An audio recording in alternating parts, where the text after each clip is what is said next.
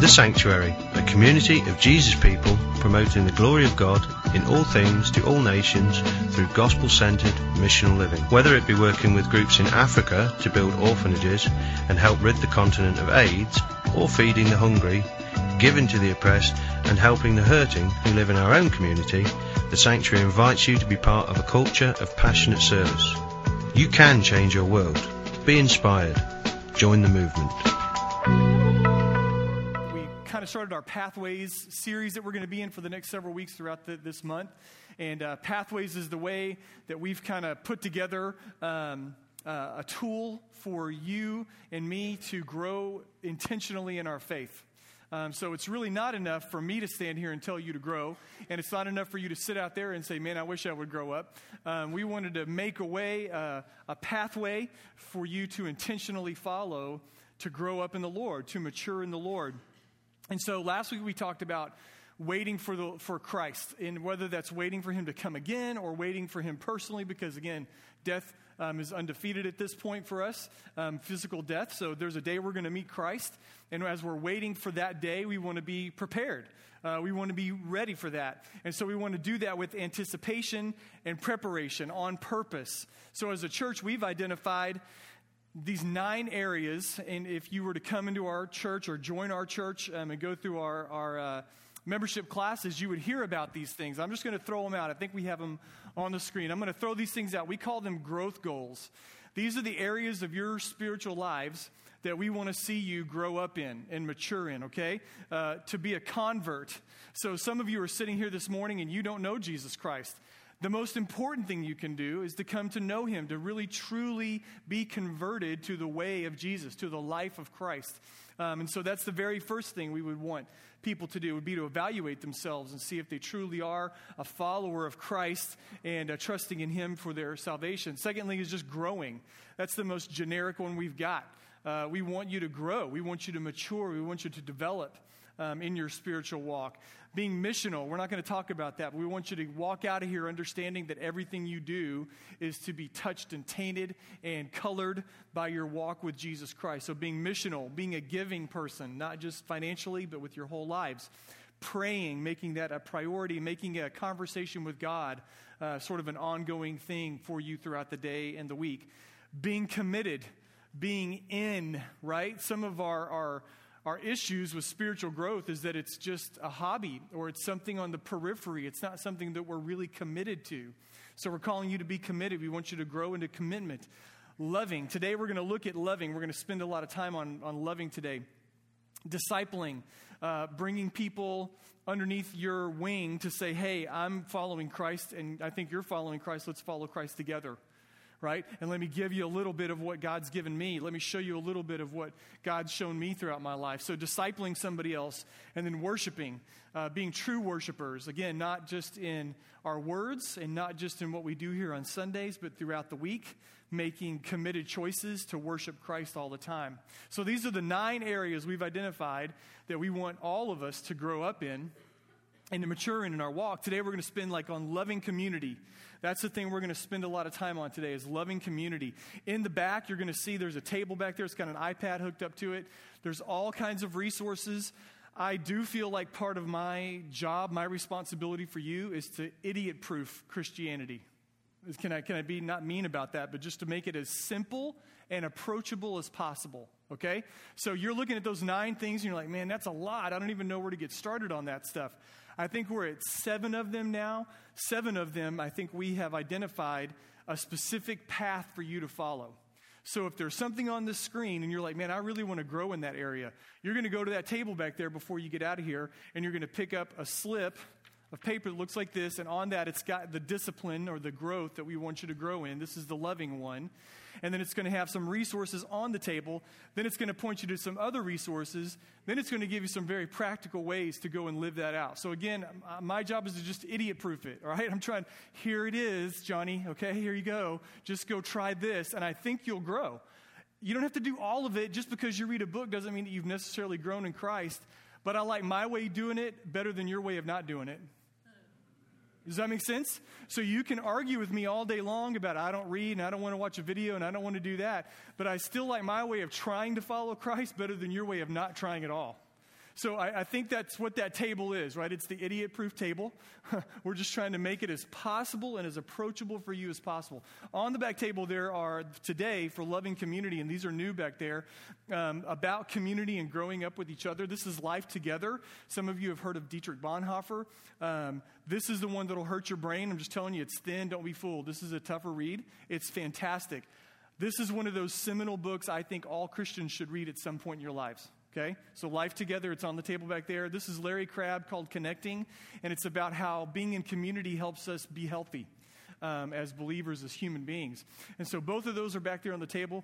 Go back there, man, just avail yourself of that stuff and all of the other resources that we have back there, all right?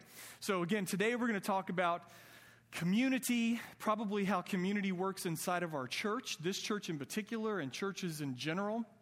And as we started this, as I was thinking through this, I couldn't think of anybody better to quote or to bring into this conversation the thinker and the theologian, Justin Bieber. Do we have Justin's picture here?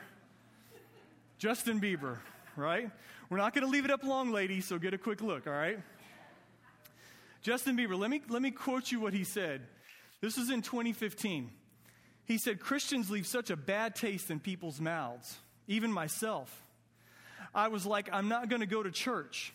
It doesn't make you a Christian just by going to church. I think that going to church is fellowship, it's relationship, it's what we're here on earth to do, to have this connection that you feel there's no insecurities. I think that's where we need to be. Like I said, you don't need to go to church to be a Christian. Now, this is the theological part. If you go to Taco Bell, that doesn't make you a taco." Thank you, Justin. Right?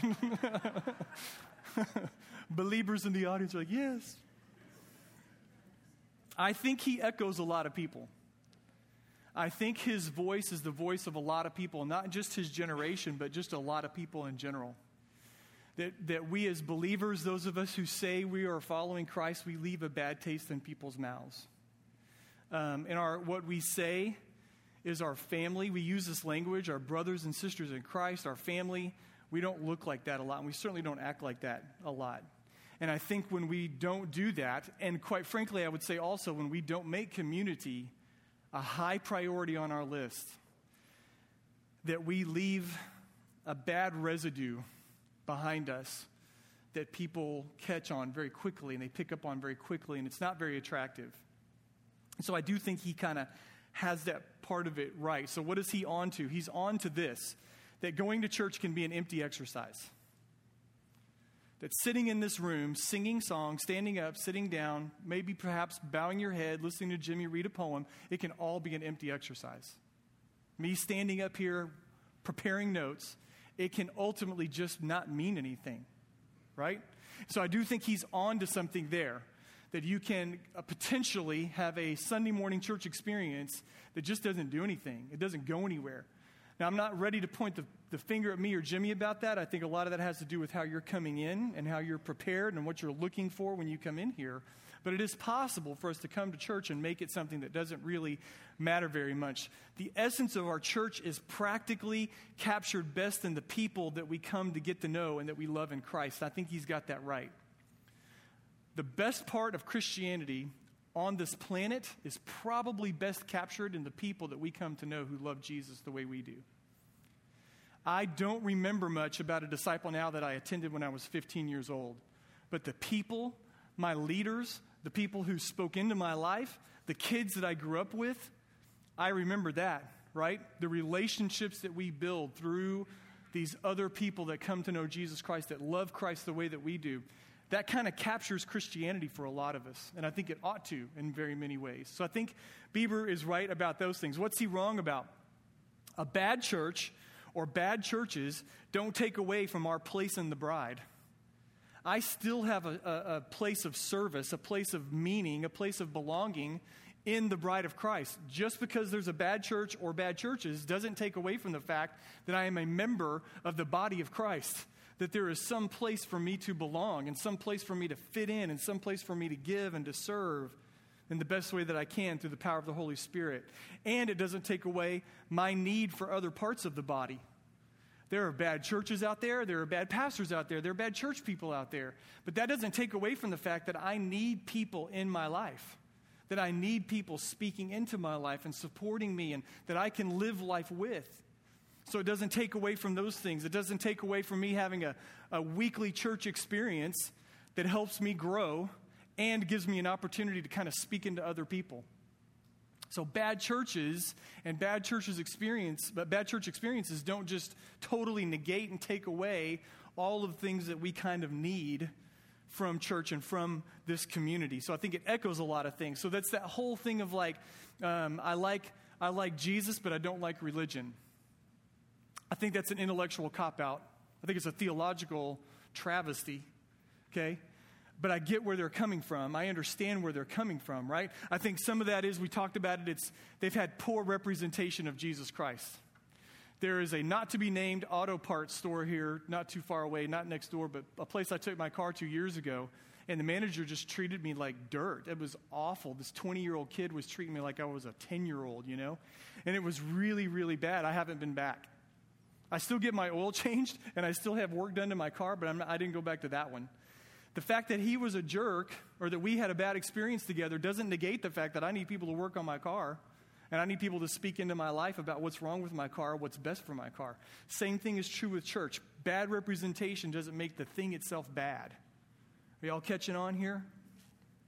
So that's one thing. He said poor representation of church. And then secondly, a poor understanding of community in the church family.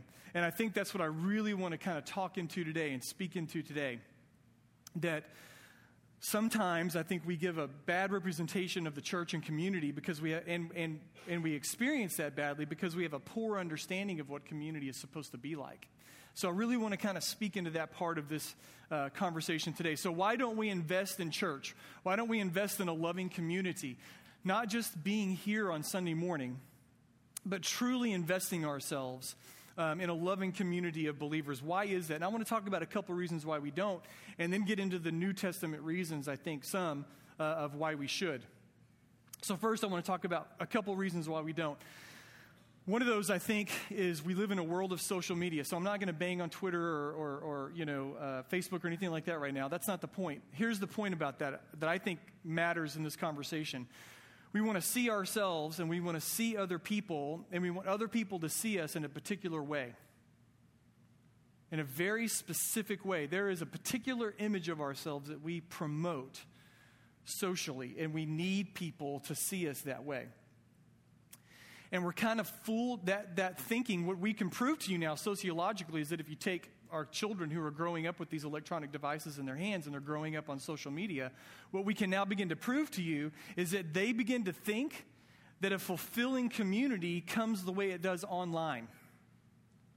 That real life human interaction in their minds should reflect the way we interact with each other on social media.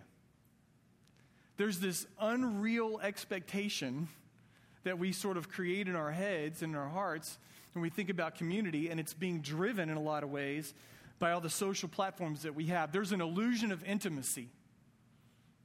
An illusion of intimacy. Just curiously, how many of you have a Facebook account?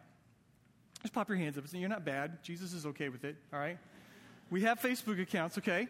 How many of you have over 100 friends? You have more than 100 friends. Just pop your hands up, okay? I'm just going to, this isn't a competition. 300? Anybody have over 300? 500. I'm going to go big. 1,000. 1,000. The most popular person in the church, center of the church here. Now, outside of your first 100, how many of them do you know? Really, really know. Outside of your 50, do you really, how many of those people do you know at all anymore? There's this illusion of intimacy that we can build online, and we expect that to happen a lot of times in real life. Because I have brushed up against you in church, because I kind of recognize your face that you're here sometimes. Oh, we go to church together. We're family. It's an illusion of intimacy, and we've allowed that illusion to kind of bleed itself into the rest of our social lives. Our idea of community is kind of tainted by that illusion. Some of us are trying to live Christian community like that. We show up here for worship, we show up here for ministry, we show up here for service, but we're going to maintain community cut off from this place. I go to worship at this particular box, and I go to serve at this particular box or from this particular box, but the people I live life with are not here. They're somewhere else. We maintain community, not with the people that we're here saying that we're going to live our lives with, but with some other different group of people. And I think the question for some of us is, I got to integrate these parts of my lives. I have to integrate these people that I give my life to, and I've got to integrate these with these people that I want to worship Jesus with, and I want to serve him with. That somehow or another, I got to integrate those two things. Of course, sin makes all of this very difficult. Jesus was part of the Trinity. He lived in eternal, which is, I can't understand, community with the other parts of the Trinity, Father, Son, and the Holy Spirit. He's a communal God. We were created in his image. We're called to live life like that. We're redeemed. Not only are we just created in his image, we're recreated in the image of Christ. And we're doubly created in the image of God in some ways. And so we're intended to live this life in community with other people. But again, sin comes in and makes it very difficult.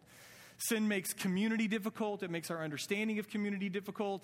My desire for community always isn't where I want it to be. It seems to ebb and flow. Sometimes community is painful. Some of us have been hurt in Christian church communities.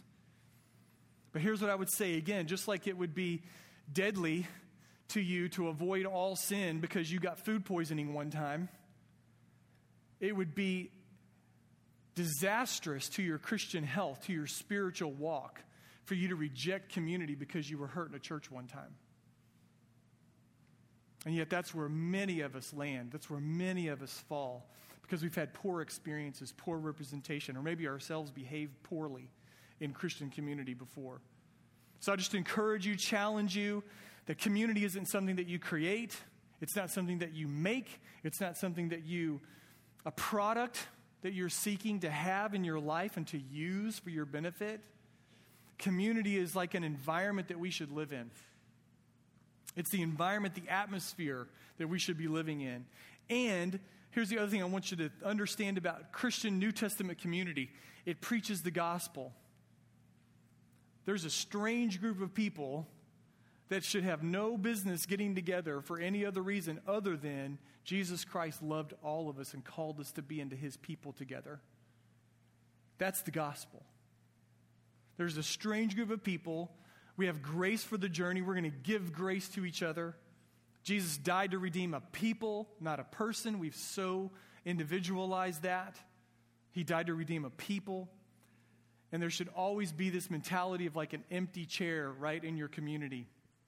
In your community group, in your expression of community, there's always somebody else to welcome in.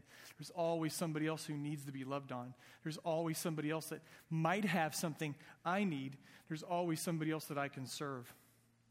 Christian community has these mentalities about it that flow directly out of the message of the gospel of Jesus Christ. So sometimes it's this whole image thing that we've got in front of us, and then sometimes here's the other reality. Here's the truth of it. Christian community, I think real community, once you pass like 19 years old, community takes work. It takes work. And I'm not even going to apologize for it. It takes work. I can remember back into my high school friends, the guys that I grew up with from the time I was probably 12 till we moved away from home after we were married. They were in my wedding. And so either late high school or early college, we just all got our noses bent badly at each other, and we're really, really ugly toward one another. And I just remember now the tough work that it took to straighten all that stuff out. Even after years of going through a lot of life together as young men, how hard it was to rebuild some of those relationships in the ensuing months after we were really ugly with one another. And Tyler, we had some friendships that were lost, some were that we rebuilt over misunderstandings and unresolved church conflicts. I can tell you as a pastor, and this isn't a woe is me moment, I just want to tell you, some of you are like, you're just above this. As a pastor, I can't tell you how many times if I told you some of these stories, you would laugh and cry. How many times I've been the object of ugly words and betrayals and abandonment and lost friendships. Because I'm a pastor. I can't tell you how many times I've done that. And I'm still standing, wounded. I've got bandages and scars and all that stuff. And I stand in front of you and I tell you, community is worth it. Community is hard work. Community is commitment. But loving people well and being loved in return is worth every bit of it.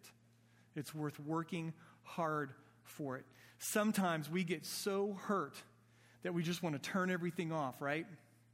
People abandon us, they disappoint us, they maybe even attack us, and we just want to shut it all down. I ran across this great author, Christine Hoover, and she said this. She said, sometimes when the wound is especially deep, our tendency is not just to write the friend off, but also to write friendship off.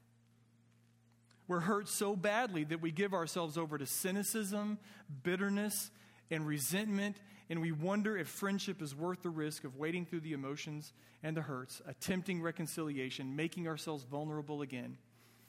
We are friendly and sociable at a safe distance, but heart-level friendship, it is too hard and too risky, and it never quite lives up to our exacting wish dreams.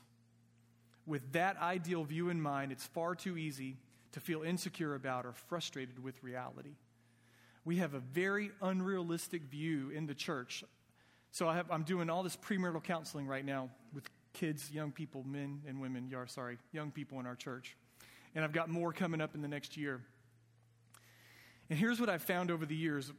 When our church rats get married, our kids that have grown up in the church, they have an exceptionally unrealistic view about sexuality and the institution of marriage. There's this white ivory tower that these things have been set on that are so unrealistic, they're unattainable by anybody. And we do the same thing with community and relationships in the church. We set it up as some idealistic, once we get into the church, everybody is perfect and no one will ever hurt me again mentality. And we set expectations relationally for people that nobody can ever reach. And we baptize it and we put verses of scripture on it and we say that's the ideal, and yet nobody can ever reach it. So we're forever disappointed. And at some point or another, that gets tiring and we're going to shut it down and we're not going to pursue that anymore because it's a goal that we can't ever get to, right? So she's kind of talking about that in this quote that we just read, that there's this idealism that doesn't leave any room for hurt or pain in Christian relationships, makes it impossible to do. So I would say this. I would say that meaningful, fulfilling Christian relationship requires commitment and perseverance. Those aren't if things go bad. That's not the toolkit you pull out when things don't work. That's in the setup. That's in the IKEA instructions. Commitment and perseverance, right? You got to have those two things from the very beginning. You don't pull them out when things get bad or hard in a relationship. They start the relationship. You got to have, and any relationship worth having is worth those two things: commitment and perseverance.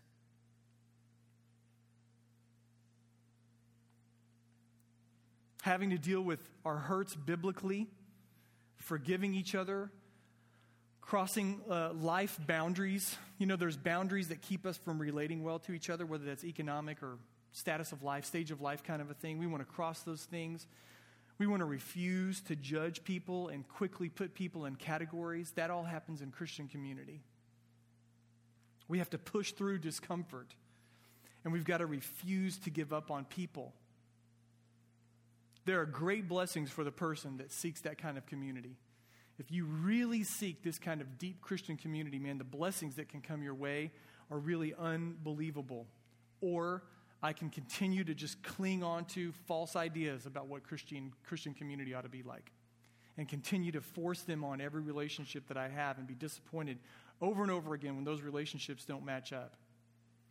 I actually think that some of this is a pagan view of relationships, because didn't Jesus say, blessed are you when you pray for those who abuse you and spitefully misuse you? And he looks at it and said, all you do is love the people that love you. Isn't that exactly the way the pagans love? And some of us come into church and we're like, I am waiting for somebody to love me the way that I want to be loved. Isn't that a pagan view of love? At some point or another, aren't we supposed to lay ourselves down and sacrifice ourselves and get out of our comfort zone and be intentionally uncomfortable to get into people's lives and just love each other? Isn't that a Christian view of love, guys and girls, right? But I think so many of us we've either set a bar up here that's way too hard we'll never reach, or we've brought in a pagan view of what Christian relationships ought to be. And neither one of them is the goal we're supposed to be aiming at. They're both very disappointing at the end. We've got to be careful about both of those things. A lot of us have just determined that this is way too much work. I'm just going to come to church, I'm going to sing a song, I'm going to stand up, I'll give some when Pastor Joe asks, and I'm going to walk out of here because loving people is too hard and being in community is too difficult. Those are the reasons I think a lot of us come in here and struggle with community. Some people are naturally drawn to it, they get it, they love it, they want it, and there's a large group of us that for lots of reasons, this is a struggle, man. We wrestle with this idea. We don't even like this part of Christianity, right? We wish it would kind of go away. So now we want to talk about not just our struggles, but maybe New Testament reasons why, Jesus reasons why I think we're supposed to be pursuing Christian community. What's a realistic view? What's a realistic goal? If I'm not supposed to be aiming at those things, what can I aim toward that is a realistic thing? So let's talk about that. Look in Colossians. If you don't have your Bibles, we'll have it up on the screen. But Colossians Chapter 3. It's in the New Testament. Just kind of go to the right and keep going. It's a little book, and you'll get there, okay? Colossians Chapter 3, verse 12. He says, "So as those who have been chosen of God, holy and beloved, put on a heart of compassion, kindness, humility, gentleness, and patience, bearing with one another, forgiving each other. Whoever has a complaint against anyone, just as the Lord forgave you, so also should you. Beyond all these things, put on love, which is the perfect bond of unity. Let the peace of Christ rule in your hearts, to which indeed you were called in one body, and be thankful. Let the word of Christ richly dwell within you with all wisdom, teaching and admonishing one another with psalms and hymns and spiritual songs, singing in thankfulness in your heart to God. Whatever you do in word or deed, do all in the name of the Lord Jesus, giving thanks through him to God the Father." Why should we seek loving community in a local church? The first thing Paul says here is because you're chosen. You're a chosen people. You're a chosen people called out to be holy. So here's what we should do, man. We should exercise. When you're thinking about what church should I go to, what church should I be a part of, you ought to discern and exercise some discernment when you're choosing a church family. But here's the other thing you need to remember about church and community and loving community in churches. Looking for a church is not like shopping for a car or picking a cereal or browsing through Netflix for a movie. And we've reduced it to that.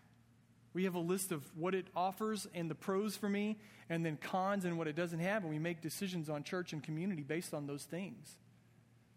Seeking a church community isn't based on these things. We attend a church and we give ourselves to community because God sovereignly chose us to be a part of his people. That's why we do it. If I'm going to boil it down to the simplest, most base reason why we're supposed to give ourselves to each other in community, it's because God chose us to be a part of his people. God chose us to be a part of everyone that you see around you and more, the church universal. And I understand that. My theology is not limited to this group of people. I get it. But you're going to go to church somewhere. You're going to attach yourself to some group of people. And the reason I give myself to community and not just attending a church is because God has called me to be a part of his people. And he sovereignly chose me to do that, to be with the people that I love, and to be a part of his family. Even when I didn't deserve it, he chose me to be a part of that. So that's one reason why, because we're chosen to be a part of that. Theologian D.A. Carson said this, and I love this. He said, "The church is made up of natural enemies."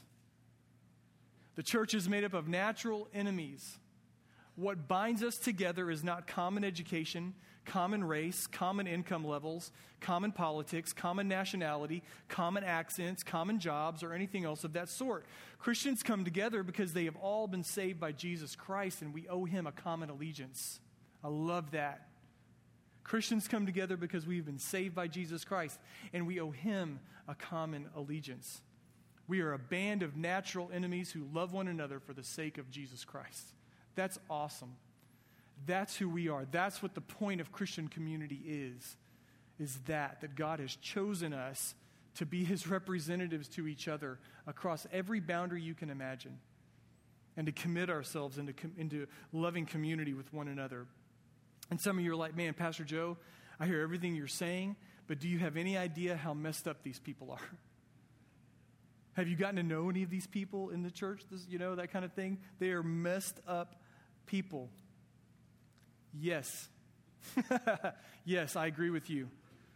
I know a lot of the stories in this room and some that I've just said I don't want to know anymore. We are messed up people. Here's what I want you to understand about Christian community. What we're not going to do here, okay? I can't speak to every group, but here's what we're not going to do about your brokenness. We're not going to vilify people who are broken, and we're not going to elevate people who are broken. And I think churches commonly fall into one of those two mistakes. They cast out people who are broken, or they elevate the broken story. And I don't want to do either one of those things because I don't think they're healthy. In our brokenness and in our community, you're not going to be removed from fellowship, and it doesn't give you a place of extra attention either. We are so afraid in our churches to speak into people's brokenness and to let broken people speak into us. So we put up walls and we keep people at arm's length because we're afraid of all of our ugly nastiness kind of coming out on each other sometimes.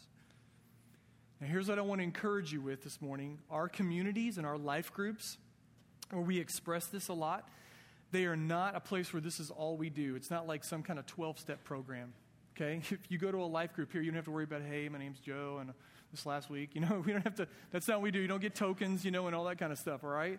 That's not what we're trying to accomplish in our life groups. But I think what we want to do, we want to have this environment where if you walk in and you're broken, it's okay and it's safe, and we're going to work on things together, and we're going to pursue Christ together in our brokenness. And that when you speak truth into me and you say it a little bit ugly, it's because you're broken, and I'm going to receive that from you in your brokenness. We're not going to vilify broken people. We're not going to elevate broken people. We're going to walk together in our brokenness. Amen? That's Christian community when we do this. So just in these verses that I read a second ago, you're like, well, what does that look like? Here's what he says: bear with one another, forgive one another, love one another, be in unity with each other, be at peace and speak peace into each other, be one body with each other, be thankful for each other. That's just in these verses that we read. That's what Christian community looks like. I can't do these things. Half of them deal with brokenness and coming into a relationship with each other where we're not perfect. 47 times in the New Testament, there is some kind of command or directive about one another. So we call them the 47 one another's. There's 3 of them that are here in this text. I don't think you can experience the full wonder of the sanctuary fellowship, and I think it's a wonderful place to be, or Christian life. I don't think you can experience the fullness of those things outside of community. Now, of course, you can live a Christian life without community. You can. Can you be a Christian and not be a part of a community? Yes, absolutely. But it's not the best Christian life. It's like going to Firehouse Subs and not getting that Captain Sorensen sauce on your sub. You know what I'm talking about? Who goes to Firehouse? That red sauce they've got, Captain Sorensen? You're missing out. You're just eating a sub sandwich if you don't put that sauce on there. If you go to Lupe and you don't get the beef fajitas, don't waste your time with chicken, anything else on the menu. You're just hanging out at a Mexican restaurant, okay? If you go to the movies and you miss the coming attractions, I'm a big believer in the coming attractions, all right? Got to get there early, see the coming attractions. See? You're just going to the movies otherwise. I want you to understand, here's the deal. You've done all those things, but you haven't done them to the fullest. The best expression of each of those things includes these little things that end up adding and making the thing even better than just being there. We want to work our way into being a group of people that do things for people that we normally wouldn't do things for. And we do them as our new normal. We want to be a people, a community of people who look across socioeconomic lines, who look across life experience, who look across stage of life, and you're like, normally, I wouldn't do this, I wouldn't hang, I wouldn't talk with you, I wouldn't be in your world, but I'm going to, and this is my new normal. My new normal is doing things for people I normally wouldn't do things for. That's Christian community. And I don't think you can experience the fullness of Christian life, of walking with Jesus through life, without walking with other people to Jesus. I think that those things go hand in hand for the best experience. So I want to summarize these verses in a sentence. You ready? This is what I think Paul's saying. We will work toward holiness as we put on all of these virtues and we do everything that we do in every area of our life like we're doing it for Christ together. We're going to walk toward holiness. We're going to put on all these virtues that I've just listed, that Paul lists here. And we're going to do everything we do in every area of our life like we're doing it for Jesus together. That's how you're going to summarize the last part of Colossians right there, the last part of those verses. So, very practically, you ready? How are you parenting? Didn't ask you what your kids are like, okay? Because kids can be stupid, screwy people. I'm asking, how are you parenting? So if you rated yourself on a parenting scale of 1 to 10, okay? 1 is awful, okay? 10 is awesome. Where would you fall right now? How are you loving and leading and submitting to your spouse? I didn't ask you if your spouse was a jerk. I didn't ask you if your spouse has problems. I asked you, how are you loving them? How are you leading them? How are you submitting to them? Rate yourself in your head. 1 to 10. How are you helping the poor? How are you forgiving those who have hurt you? How is your biblical view of sex that applies both to the single Christian and the married Christian? How do you view human dignity and human value? I want you to understand those things that I just listed for you. These are things that set the early church apart. When our first critics rose up in the first and second centuries, these are the things they complained about. That this group of Christ followers had a way of parenting that didn't fit with the social norm. That they had a way of living their lives, their households, their marriage relationships were different than our culture. That they helped poor people in a way that cultural people didn't. That they were forgiving to a fault. That they could love people who were awful and terrible to them. That they had a biblical view of sexuality that was radically different than the culture around them. Not kind of different, radically different than the culture around them. That they valued human life in a way that their culture didn't. And I can take you back and show you letters and show you correspondence between Roman officials in particular. And they're like, hey, I've got this group of people in my city, and they're all they do is go out and help the poor, and they give stuff away all the time, and they live in a commune, and they love each other. What do I do with them? That's their complaints. The early church banded together, bound themselves together, and said, we're going to be different. We're going to pursue holiness in our communities together. So much so that their surrounding culture recognized the differences in them. And that's the thing that set them apart from other people. And listen, your community helps you understand and implement those things into your lives. It's in community that you go, man, I can't figure this out. My parents were messed up. They didn't know the Lord. Her parents were messed up. They didn't know the Lord. We're trying to build this thing on Jesus. I don't know how to do this. Can you guys show me? Can you tell me? Can you walk me through this? That's Christian community. Very, very practical. All these things, these virtues of life that we want to build into ourselves, these ways of holiness, these paths of holiness we want to build in. And it happens in community as we speak these things into each other and help each other figure it out. So our community isn't perfect. If you're here this morning and you're like, okay, I'm still checking things off the list, Pastor Joe. I don't like your shirt today. That's a demerit. And I don't like the fact that we started 2 minutes late today. Demerit. I'm not sure I'm into this community thing. Demerit. We're going to go to another church. Here's what I want to tell you about community here. We do it sloppily. And we do it messy. And we're not perfect. And we're going to drop the ball. And we're going to offend you. You ready? Is that good? I just sold you our church, I'm sure. Right? I'm in, right? Here's what we will do. We're not going to do this community thing perfectly. I don't think anybody will. And if they sell you on that, they're lying, okay? I don't think we're going to do it perfectly, but what we will do is we will love you. Imperfectly and broken, but we will love you. And we will walk with you and accept you where you're at. We're going to make mistakes, and we're going to mess things up along the way, but we're going to do our absolute best to just receive you for the gift that you are from Jesus Christ. And we're going to do our best to walk with you. If you'll be patient with us and gracious toward our imperfections, we will with you and yours. I think the kingdom is worth it. Our children need to see this. Guys, you realize what world our kids are growing up in? And they need a community of people who they can come and be real with, and who they can come and fight their spiritual battles with and wrestle with their faith with. They need to see us do this. They're going to do what we model for them. And if we're not living community, they're not going to live it either. And they need it more than ever. Our kids need to see that. We have to just embrace the messiness of relationship and community and the sacrifice that it takes and the commitment that it takes and the friendship that it brings our ways also.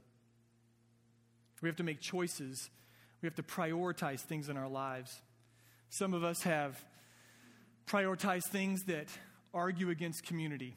So there's a segment of our church this morning that I want to talk to you. I'm not going to call you out, certainly by name or even category. I'm hoping you're paying attention because I think this applies to a large group of our people. You ready for this? It's going to be so unpopular. I may not be here next week, so I'm going to throw it all out right now. Some of us have prioritized, I'm going to say it's either upward mobility or the fear of missing out to the degree that we will not live in community with other people. We can't. You're so afraid that you're going to miss something in life that you think you should have or must have in order to have a fulfilling life that you're cutting out the space that community needs. You're so intent on the next thing that might be the fulfilling thing that you're missing out on what's right here, right now, on the community that God's put you in right here. So I think that's something that some of us have to reprioritize our lives to allow the room and the space for community to come into our lives. I think that's one thing. Secondly, some of us have this, we just want to have fun. Life is about fun. We want our kids to have fun. We're kind of addicted to adrenaline and risk and all that kind of stuff.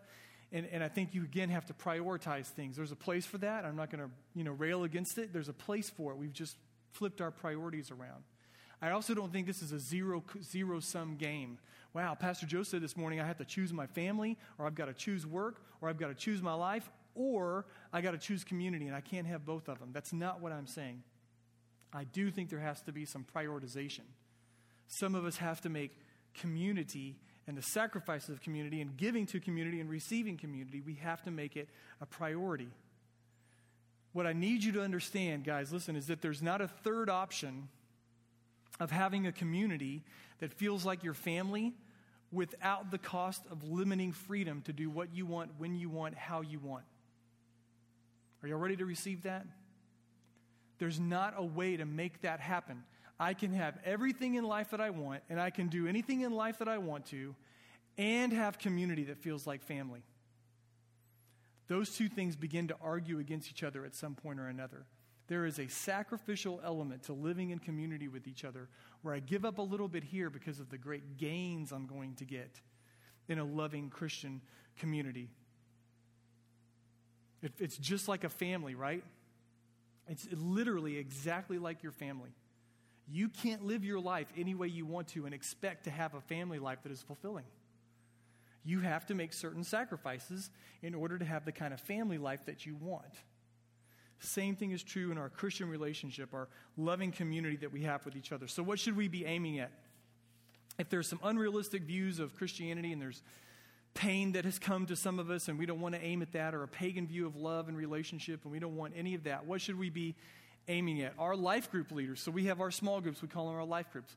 Over the last several months, they identified some things to help us as leaders probably know what we're aiming at a little bit better. And we want to share these things with you. Like, what are we aiming toward in our life groups? What are we trying to accomplish? Here we go. Support. We want to support one another in life. We want our life groups, our community groups, to be a place where we support each other. We come alongside one another in hard times, good times, whatever. We want to pray with one another and for one another. And in the middle of the week, if I have a job challenge or a job opportunity or a sick child or a sick parent or whatever it is, I want to get on the phone and go, hey, would you guys pray? So we're going to pray for one another. We want our small groups, community groups to be kind of integrated with the rest of the church. Whatever's going on with TSF, We want those things to be integrated there. Safe and authentic.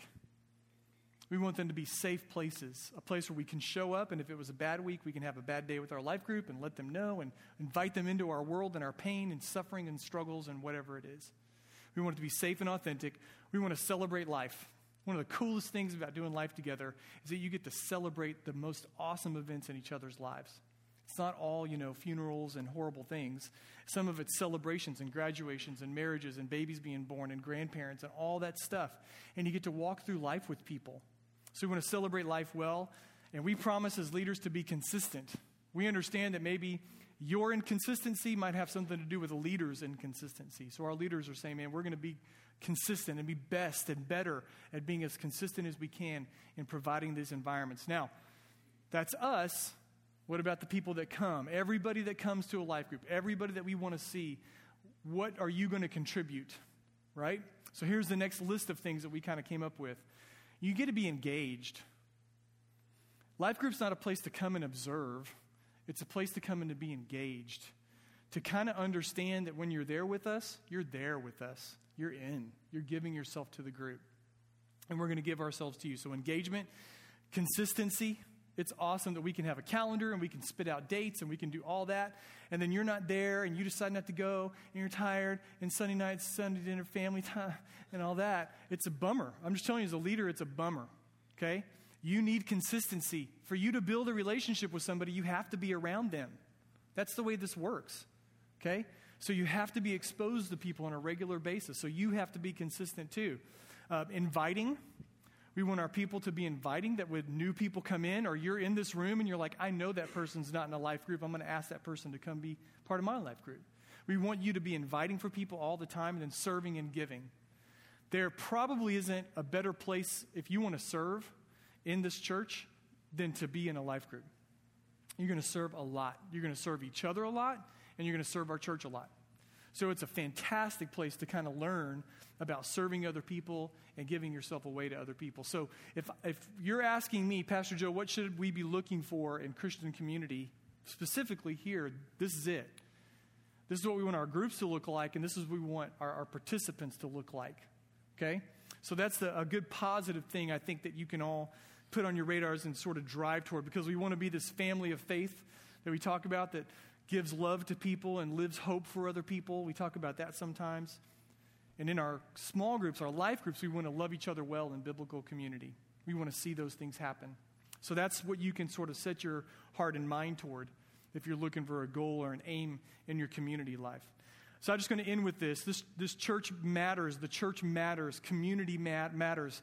For all of us who have a little bit of Justin Bieber theology in us, and church is an option. It's something we can add on if we want to. Community is okay, but I don't necessarily have to have it. For all of us who kind of carry a little bit of that around in us, I would just say again, it's not possible to live the fullness of Christian life without community. Now, some of us are so stubborn. Right now, you're thinking, I can. I'm the exception to that rule. In all of Christianity, 2,000 years, I'll go back further than that, when Jesus or when God called a people to himself, back to Abraham and Sarah. Neither one of them were by themselves with God. You're going to say, but I'm the exception. I don't need Christian community. Man, I just want to challenge you with a couple of things. Doesn't our world need a church that looks like this? Not like this, but like that loves each other really well? Doesn't our world need a church like that? Doesn't the world need a church that's marked by truly, truly loving each other? So here's my question. I want you to think about this room, and I mean that specifically. This room, people that come here on some kind of regular basis. Who do you love in here? I didn't ask who you know. I didn't ask who you like. I'm asking, who do you love? Who do you love in this room? Doesn't our world need a church that's marked by love? Where we really, truly love one another? That we really challenge and we truly encourage one another? Who are you encouraging in here? Some of you, I asked, who do you love? And you thought of somebody that encourages you, that gives you what you need. Now I'm asking you, who are you encouraging? Who are you speaking life to in this room? We need to truly accept people and love people who are different than you. Doesn't the world need a church that does that? Doesn't our world need a church that truly accepts people, that really, truly loves people for who they are? So let me ask you again, who are you accepting?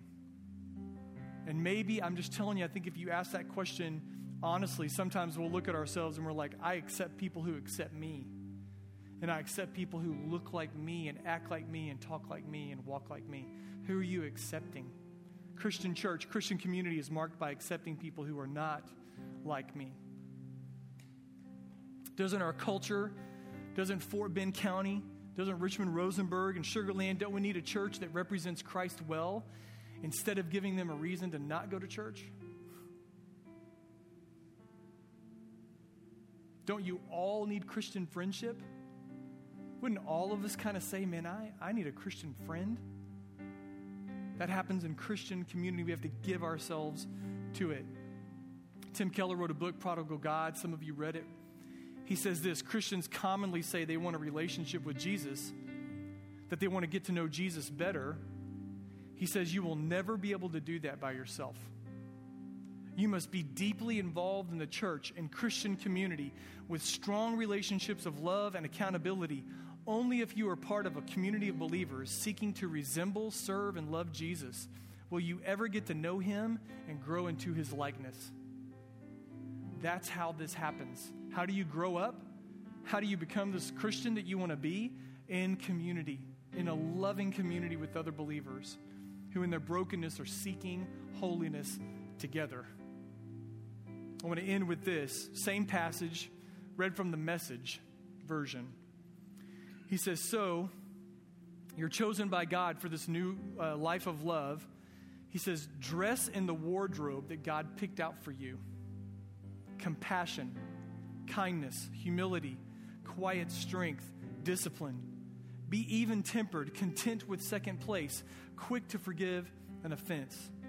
Forgive as quickly and completely as the Master forgave you. And regardless of what else you put on, wear love. It's your basic, all-purpose garment. Never be without it. Let the peace of Christ keep you in tune with each other, in step with each other. None of this going off and doing your own thing. And cultivate thankfulness. Let the word of Christ, the message, have the run of the house. Give it plenty of room in your lives. Instruct and direct one another using good common sense. And sing your hearts out to God. Let every detail of your lives, your words, your actions, whatever, be done in the name of the Master Jesus, thanking God, the Father, every step of the way. Man, that's awesome. God, I pray that you would make us a community of loving believers. And as much as we may have been hurt in the past, and as much as we have reasons why we shouldn't or why we can't or why it's hard, God, I pray that we would begin to grasp and then maybe adopt the understanding, the deep conviction in my heart that to grow in my Christian faith happens in community. It happens with other people that I love and I'm giving myself to. Father, I want to thank you for community in the past. I do. I want to thank you that you gave Mindy and I some of this over the years. But God, I look forward to community going forward.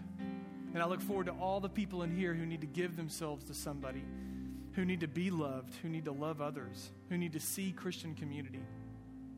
So that as the world looks at us, they don't look at us like a reason to not go to church. They look at us and they go, wow, if church is like that, I'd like to be a part of that too.